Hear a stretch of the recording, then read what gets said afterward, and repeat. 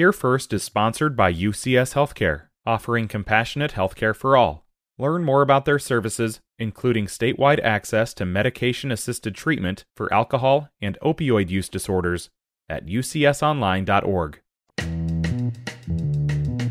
Today is Tuesday. It's the 28th of June. This is Here First from IPR News.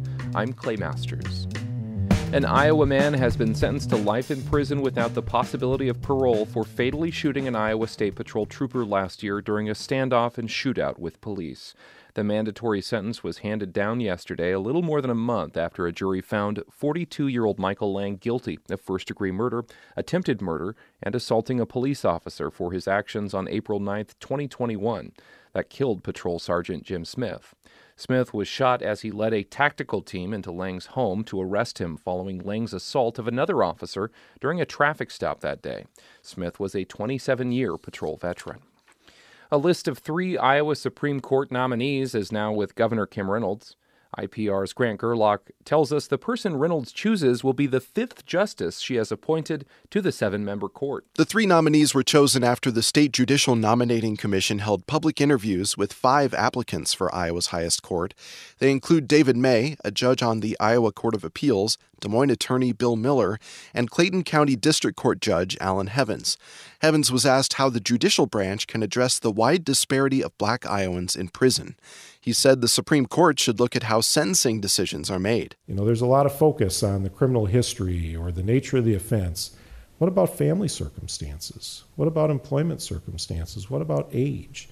If we overlook those things, we may be sending some people to prison who really shouldn't be there if you looked at all the factors. The nominee chosen for the court will fill the vacancy made by Justice Brent Apple's retirement. Some companies with large Iowa presences will cover travel expenses for employees seeking abortions in the wake of Friday's U.S. Supreme Court ruling that gave states the ability to ban the procedure. The Des Moines Register reports the Human Resources Department of Wells Fargo and Company sent workers an email yesterday telling them the banking giant's health care plan will reimburse them for reasonable and necessary transportation and lodging expenses tied to abortions beginning on Friday. The announcement follows similar policy changes at other national employers, including companies with prominent Iowa locations like Amazon and Bridgestone Americas. Despite the federal ruling, abortions are still legal in Iowa, but Governor Reynolds and State House and Senate majorities oppose abortion, and lawmakers may move to ban or severely restrict it in the state. Some demonstrators at weekend Iowa rallies expressed concern issues like same-sex marriage or contraception might be next to be revisited by the U.S. Supreme Court after last week's rulings on abortion and guns. Iowa U.S. Senator Chuck Grassley doubts such issues would be reconsidered by the High Court. The Republican says there's a clear difference between issues like abortion and birth control or LGBTQ rights. Roe v.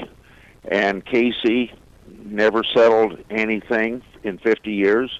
It's been a constant debate where all these other speculations of what might come up have been long-term accepted by the American people, and none of them involve a life or death situation. But in his concurring opinion issued on Friday, Justice Clarence Thomas said the Supreme Court should reconsider opinions which protect same-sex relationships, marriage equality, and access to contraceptives. And Governor Reynolds has awarded Universal Television $6 million for the Field of Dreams television series that starts filming in Iowa in a few months. In April, Reynolds announced she'd used $100 million in federal pandemic relief to boost tourism and quality of life projects in Iowa. The series will be filmed in the state at sites in Polk, Boone, Mahaska, and Clinton counties. That's according to a press release from the governor's office.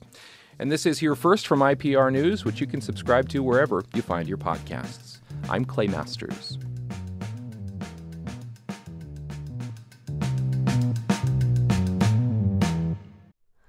Hi, it's Terry Gross, the host of Fresh Air. We bring you in-depth, long-form interviews with actors, directors, musicians, authors, journalists, and more. Listen to our Peabody Award-winning Fresh Air podcast from WHYY and NPR.